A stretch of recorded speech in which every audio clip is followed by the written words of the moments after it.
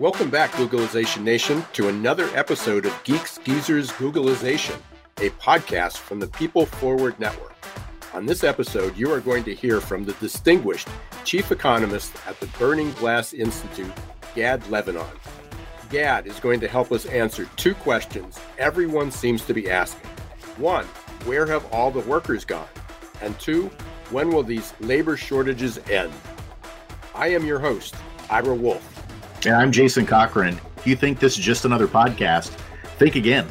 We're the heart and soul of crucial conversations focused on helping you reimagine your tomorrow and exploring the convergence of technology, people, and work.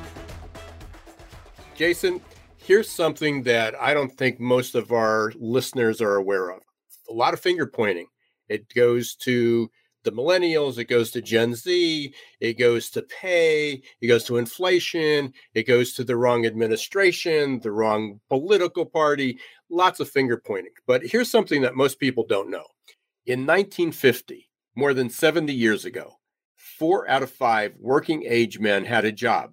Today, 2022, it's only 3 out of 5. What happened to all these male workers? Where did they go? Well, you can count me as shocked. When you shared that with me, I just did a double take when you sent it to me via email. I was like, is this accurate? I mean, is this true? And I trust it is, but it's just shocking to me. And some of the questions in my mind were, do we have shrinking rates in terms of males in the population? Are males taking up different kinds of work that maybe aren't accounted for by the kind of metrics that are measured in the workforce? Like, is it more gig work? Those were just a couple that came to mind amongst many others, but I'm glad that we have Gad with us today because I'm sure he has the answers, being an expert in this area, to help us understand where have the men gone in the workforce. And I've been saying that, and it's just the tip of the iceberg. I mean, my book, and I always say, if I could figure this out, if I saw the writing on the wall 20 years ago, the perfect labor storm, then it had to be there. And the pandemic, the last 2 years, literally just pulled back a curtain on kind of a failing labor market infrastructure that was out there.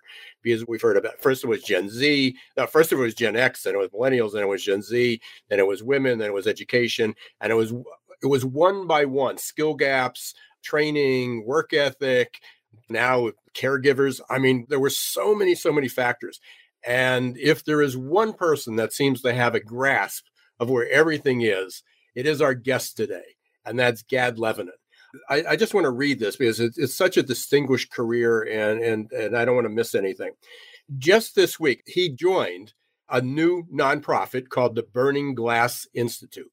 It's a new venture from Burning Glass Technologies, which is leading. I mean, they just lead on some of the studies and the data and on where our workforce is going. But he just left a distinguished career at the conference board for 18 years, and 18 years is almost an eternity these days, and holding a job like that. There, he was the founder of the Labor Market Institute and the Let Help Wanted online program. His research focused on trends in the U.S. and globally, and he's a regular contributor to Forbes magazine, which most people are familiar with. He also won the Consensus Economics Forecast Accuracy Award for the U.S. economy while he was at the conference board. So everybody needs to pay attention. Let's welcome Gad Levanon to the Geeks, Geezers, and Googleization show. Thank you, Ira and Jason. It's a pleasure to be here. Thanks, Gad. And again, congratulations on the move to Burning Glass. But you got an interesting background too. You didn't start out as a chief economist, right?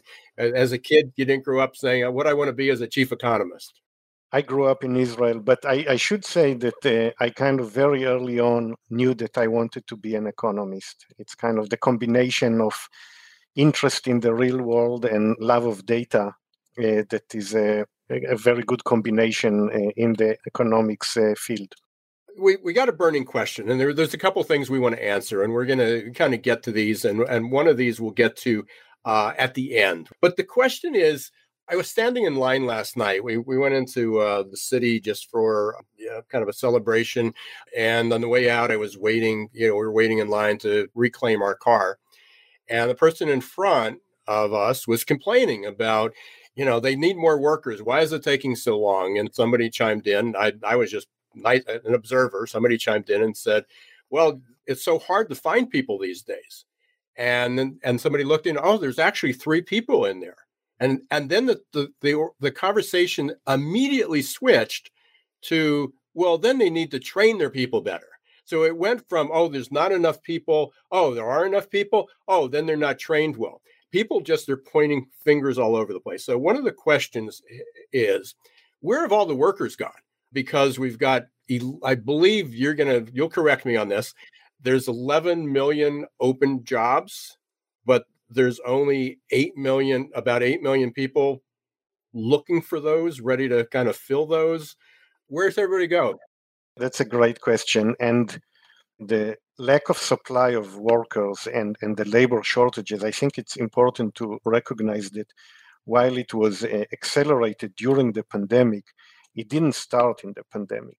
There are kind of more fundamental roots to this problem. And I think there are several things going on. One is that the working age population, for the first time in US history, is not growing anymore.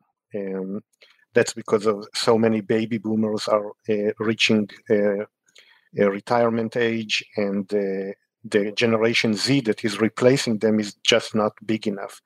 And on top of that, there is a big decline in immigration. So just if you look at the number of people, the trend already starts there. And then there are the issues of the labor force participation. And related to your question, the people that do exist, why aren't they working? And I think there are several reasons for that, even before the pandemic. One is a lot of young men, especially, are living with their parents. And that's a huge trend, especially young men aged 25 to 34 without a BA. Almost 30% of them are now living at home with their parents. And when you live at home, you don't need to pay bills, you don't have a family to take care of, and the kind of you're less desperate to work. So we've seen a big decline, especially for men without a BA in their labor force participation. That's one thing. Another issue is during the recent decades, there was a big increase in the share of people who are not in the labor force due to disability. And part of it is because there was truly a deterioration in health conditions of people, a lot of it related to drug addiction and mental health.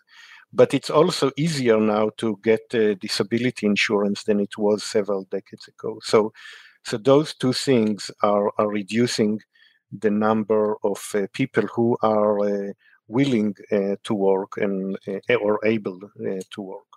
That's a lot of people. I mean, we're talking about 20% of the male population. I don't have the exact number, but I assume that's somewhere in the neighborhood of like 15 or 20 million people.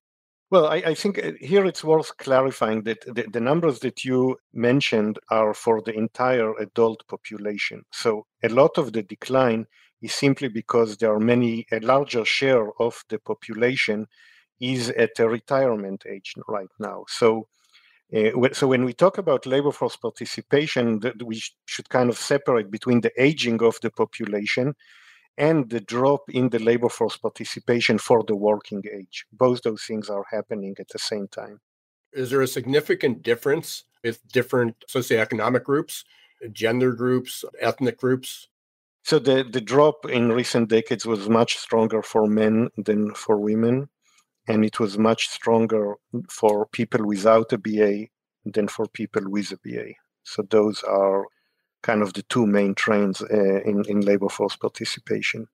And then I assume with that, it also impacted the Hispanic and the Black groups, since they generally don't get higher education. Right.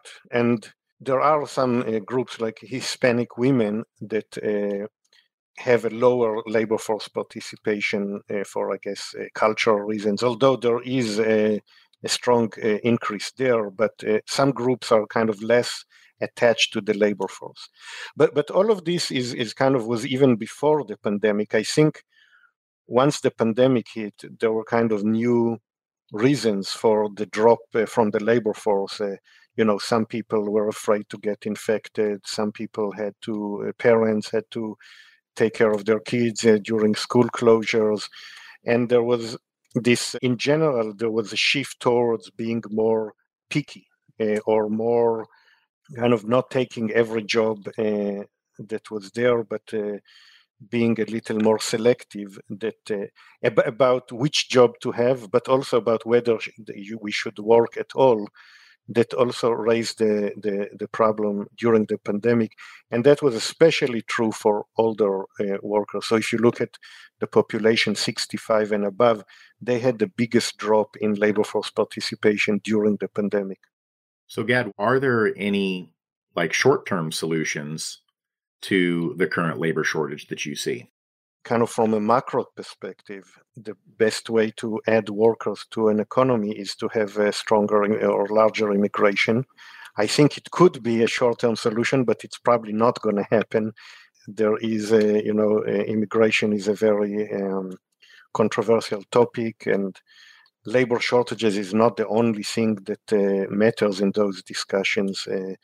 But I think this could have helped a lot.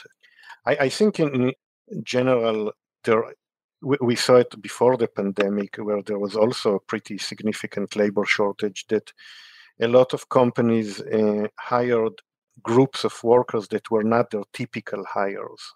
So, for example, there was a huge increase in the labor force participation of Hispanic women during that time. In general, women were hired for jobs that they typically do not take. There was a very strong increase in the share of women in truck driving, for example, in recent years. There were things like lowering educational requirement in hiring, because if you keep your previous educational requirement and experience requirements, you just are unable to fill those jobs. So we've seen a decline in those requirements. And of course, I think the most kind of straightforward way for a company to deal with labor shortages is to raise pay. And that we've seen big time in the past year. Of course, that raises the inflation question, which we can talk about as an economist, but there's a couple other things, and we keep glancing over this because we talked about the male participation rate dropping over the last 70 years, and not just in the last 2 years because of COVID. The female participation rate at the same time in 1950, I believe, was 32%. 1 out of 3 women were working age women were working in the workforce, and then it went up to almost 60%. I believe, right before the pandemic, and then it was leveling off, and then it crashed with the she-cession, which many people called it, this exodus. And again, that was partly because people were locked at home, had the kids, women are still the primary caregivers. Am I correct in that masked, that actually masked the problem up until the pandemic? I would say there was a huge increase in the labor force participation of women through the 90s. Started in World War II and through the 90s. Since then, it kind of plateaued, and during the pandemic, it took a big hit, for the reasons you've mentioned. It is getting better, though. So the she-cession was more visible, I would say, a year ago, and there has been some improvement in the labor force participation of women versus men in recent months. So that's kind of hopefully returning to normal. Are there some industries that are being hit hardest and others that you see as, I don't want to say anybody's safe, but safer? Because we have listeners in all different walks of life, in all different businesses. So, who should be most concerned and who at least can take a deep breath for a little bit? So before I get specific, the big picture, I think, and that is something that I've been writing on for several years now, but I don't think it's kind of common knowledge, is that the labor shortage is more noticeable and more disruptive in blue collar and manual services jobs than it is in kind of the highly educated white collar jobs, which is the exact opposite of most decades in the post-war era. And the main reason is that while the number of working age people with a BA is continuing to grow nicely by about 2% a year, the number of people in the working age without a BA is shrinking rapidly. And that's because a larger share of younger people are getting a BA now compared to people who are about to retire. And if you have a BA, you're not being a plumber is not your top choice, or being a truck driver. So the number of people who are willing to take those types of jobs is shrinking, and that led to the blue collar labor shortage before the pandemic, and also adding to the labor shortage now. I think the pandemic added a few special reasons for the kind of the blue collar labor shortage. I think in terms of risk of getting infected, or risk getting infected while you get to work, that had a much bigger impact on people who actually have to leave home for their job and interact with other people. Wearing a mask, that's also a deterrent, or making the work much less attractive. So we had in a lot of those jobs, leisure and hospitality, transportation, those were healthcare. I think probably the number one industry in terms of risk of labor shortages, both now and in the future, is healthcare. It's a very fast-growing industry. Aging baby boomers are creating a lot of demand. So there is a strong growth in the demand for healthcare workers. But on the other hand, a lot of people are retiring in those in those industries. And I think the shift to remote work is making that industry somewhat less attractive, because if you're starting your career now and you have a choice between a career where you can work from home and a career where you cannot work from home, healthcare is relatively will become less attractive. Not just healthcare, but also teachers and all kinds of other jobs where you cannot work from home. So I think healthcare it's a very high risk. If you want to be more specific, I would also say, like in tech, in general, there are a lot of people who want to go to tech, so that helps. But the demand for tech workers is growing so rapidly, especially in jobs in data science and information security. Those things are growing very rapidly and are likely to cause shortages there as well. So, Gad, at the start of the show, Ira mentioned that you literally have won an award for being a master at predicting trends, particularly around the economy. And so I want to throw a couple at you, and I want to hear your predictions. I know Ira does too, and our listeners. And the two predictions I'd like to ask you about are, number one, do you see anything changing with COVID in terms of the labor market and the economy? As it's starting to look, we have some glimmers of hope that maybe we're through the worst of it, quote unquote. But do you see an end in sight in terms of the COVID effects for the labor shortage and economy? I clearly, in the last 2 years, I realized that I'm a much better economist than epidemiologist. But I do think that the most likely scenario is that the most disruptive part of the pandemic is behind us, and moving forward, it will become less disruptive. More and more people are vaccinated, even though could be much better. Also, treatment is getting better.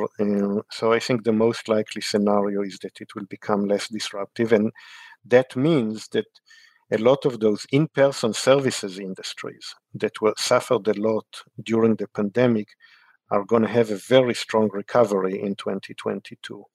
Restaurants, hotel, travel, barbershops, beauty salons, all of those industries that the demand for them suffered dramatically during the pandemic and are still far from normal, they are going to see strong growth in 2022. And that will make the labor shortages even more severe, because many of the job seekers will end up finding a job during that year. On the positive side, I think a lot of the disruption to the supply of labor will also diminish during that period. So people who are afraid to get infected a year from now are probably going to be less concerned about that. So we could see some return to the labor market. But in general, and I think that's kind of one of the main messages that I think our listeners should take, is that this labor shortage is not 1 year thing that will be over. I think it's the new normal. And the reason is that we are now moving from a pandemic-driven labor shortage to kind of a normal labor shortages that is simply a result of the very low unemployment rate. So we are now at 4%. We could easily be at 3% unemployment rate by the end of the year. And if history is any guide, the unemployment rate continues to go down until the next recession, which could be potentially 5-10 years from now. So I think if you're kind of thinking that, oh, this is just a temporary thing, and 6 months from now we'll have a normal labor market, that's not likely to be the case. And then the second one would be automation. Where do you see some predictions in terms of how automation may come into play regarding the economy and the labor shortage? I think that the potential for automation is probably the number one offset, or that could be the number one offset to the labor shortage. Entering the pandemic, I was not very optimistic about automation, because the decade before the pandemic was the decade with the least automation in US history. Or maybe I'll put it in different words. Automation is strongly related to labor productivity growth, or how much workers could be replaced by technology or by more efficient management or things like that. So labor productivity growth in the decade before the pandemic was the weakest in US history. So I kind of, after observing that decade, I was not that optimistic. I kind of felt that a lot of the low-hanging fruit of replacing workers with technology already took place in earlier decades.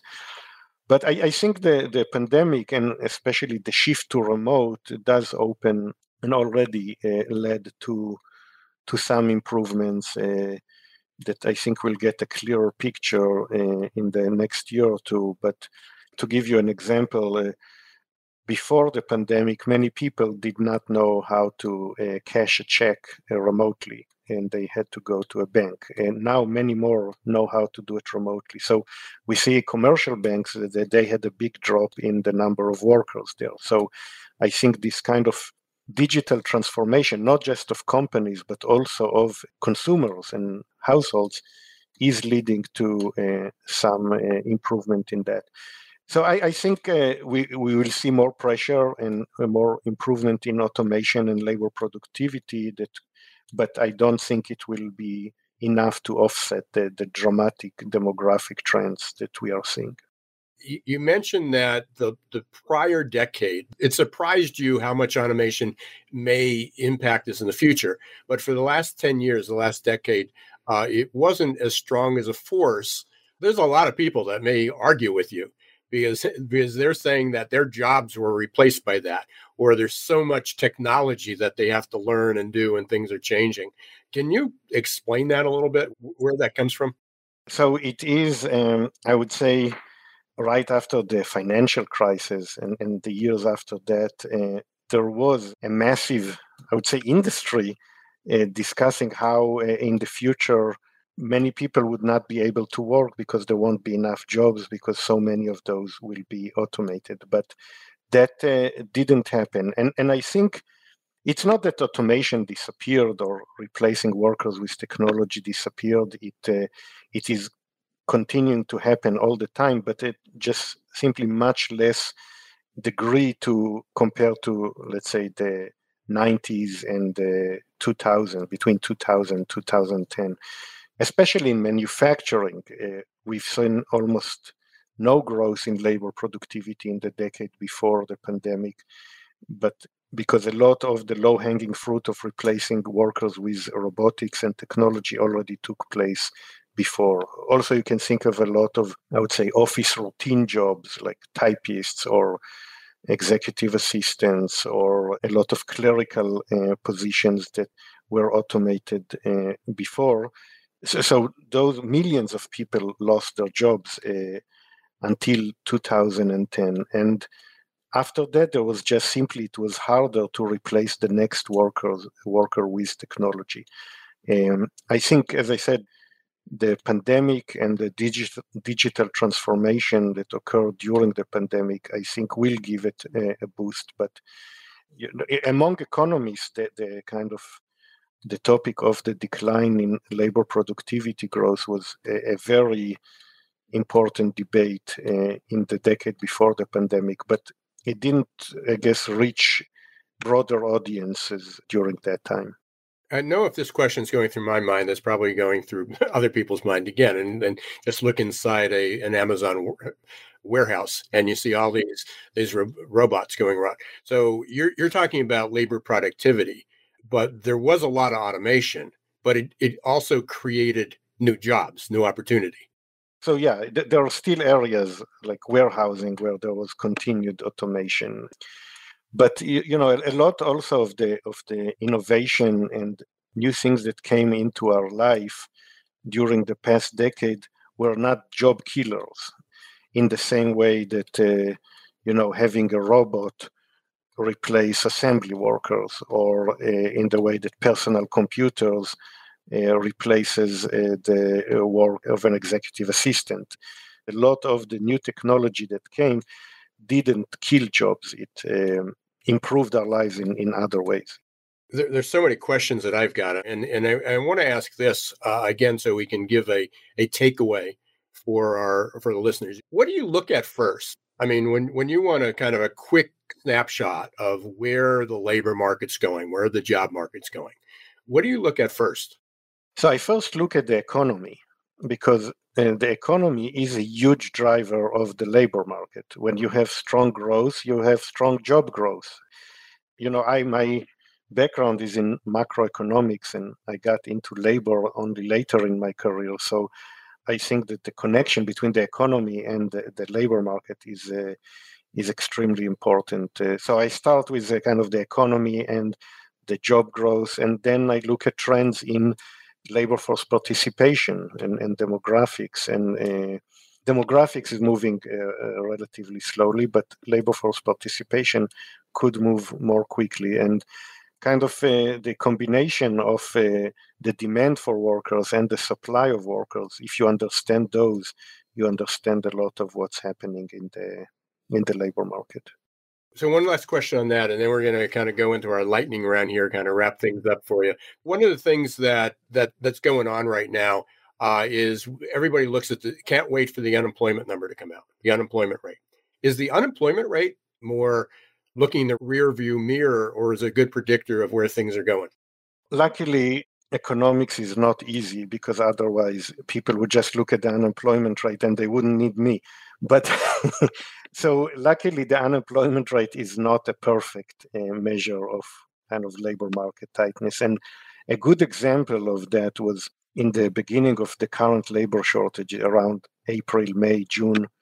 The unemployment rate was still elevated, but the labor market was extremely tight, because a lot of the people who were counted as unemployed, they didn't really seriously look for a job. There were very high unemployment benefits. They were afraid to get infected, all of the things that we talked about before. So in that example, the unemployment rate was misleading. But luckily, there are a lot of other, not a lot, but there are some other indicators of labor market tightness. I can give a few examples.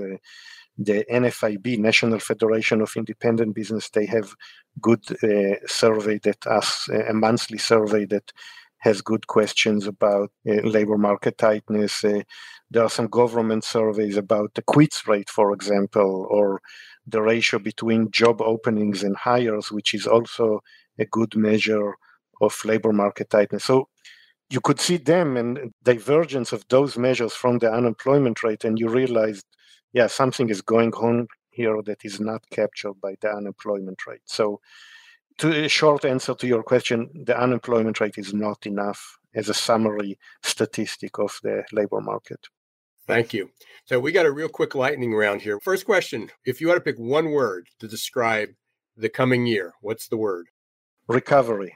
What's the best advice you ever got but ignored? Probably focus learning more how to program. I do know how, but I think like in this day and age, data is such a, and large big data is such a big part of our life and our economist career that if I was a better programmer, I think I would benefit from that. Is there a book that you would recommend that you think everybody should read?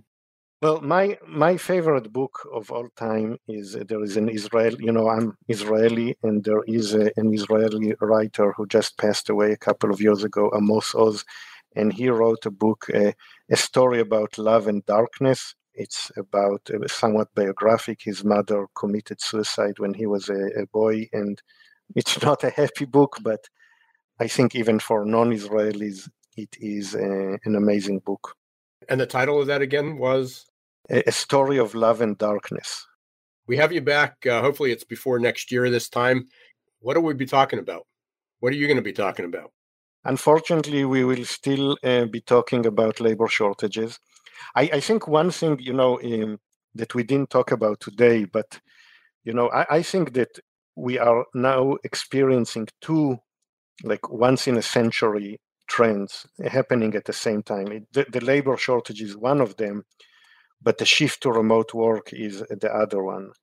But I think those two, that the fact that they're happening at the same time, will have a major impact on the labor market and the economy. So I think looking at what is the new work equilibrium in terms of how many people work from home, how many people are in the office, what types of jobs, what locations, the impact of where people live and work from, all of those things are changing dramatically. Gad, really appreciate that. I know you got an incredibly busy schedule. This has been a really wonderful conversation. People can get in touch with you on LinkedIn and also Burning Glass Institute. Appreciate you taking the time. Thank you for being here. Thank you, Ira and Jason. It was a pleasure. Jason, we could have spent, I can listen to him all day long. So, and I have more questions now than I did before, but hopefully we were able to answer a lot of the questions that are on people's mind, or at least demystify, take away some of the myths that are going out there. What's one takeaway? What shocked you the most? When we were talking about automation, and he tied automation into, this was a metric I've never heard of, which isn't a surprise because I'm not an economist like Gad. But when he talked about labor productivity growth and how over the last decade, that was a much slower pace. And if you would have asked me a question of, hey, over the last decade, was it the slowest over the last century in terms of automation? There's no way I would have said that. But then when he framed it within the context of there was still innovation going on, but it wasn't affecting the jobs per se. Like it wasn't replacing people's jobs. It was more like holding my phone up here. Like we were getting technology that was more accessible for us as consumers or our everyday lives. That was really eye-opening to me to hear that. And I think it also sets us up for a next decade of great opportunity where we heard Gad say there's going to be need for people to be working with the technology. And so the opportunity to upskill people for those higher level jobs and to work with the technology, that there shouldn't be this abject fear out there from people that the technology is going to replace their jobs. Of course, I asked him the question because I was shocked that he said that, and I think it's a combination of looking at the labor productivity or the fear that machines were going to take people's jobs. They weren't going to take people's jobs. It just created new jobs or new challenges or opportunity to upskill, and then the economy was growing. We've heard a lot of this, and obviously I'm a student of this, and for everybody out there that the economy is going to continue to grow probably for the next 5 to 10 years. Labor shortages aren't going away. But also what I sort of missed, I mean, we talk about it, but we talk about them as two different events. We talk about the labor shortages, and we talk about jobs, and then we talk about remote work, and we sort of wrap it up into that is that, well, that's a piece of it. What Gad said right at the end was, oh, wow, we missed that. These are two huge events, or as I call them, storms, that converged at the same time. It's not that remote work is part of the labor shortages. It's causing some of the labor shortages. And it's also an event on its own that if people don't address that as a separate event, then they're going to miss the point. It's not just the small ingredient in there. It's the whole cake. And to think like we've lived through it, it's only been a couple years, but we don't know what things are going to look like even a year, 2, 3 years down the road in doing this remote work. We're in the very infancy stages of it, and knowing how it's going to impact a lot of these macro data kind of numbers that our experts like Gad look at when we're evaluating the health of the economy, the health of the labor markets. And so we'll be excited to get with him on more of that, because who knows, there may be new metrics that he comes up with here in the next year or two that take some of that into consideration that we have to look at when we analyze the health of these markets. I'm Jason Cochran. You've been listening to Geeks Geezers Googleization. Be sure to follow us wherever you listen to your favorite podcasts. And I'm Ira Wolf. Thank you for being part of Googleization Nation. Until next time, don't let the shift hit your plans.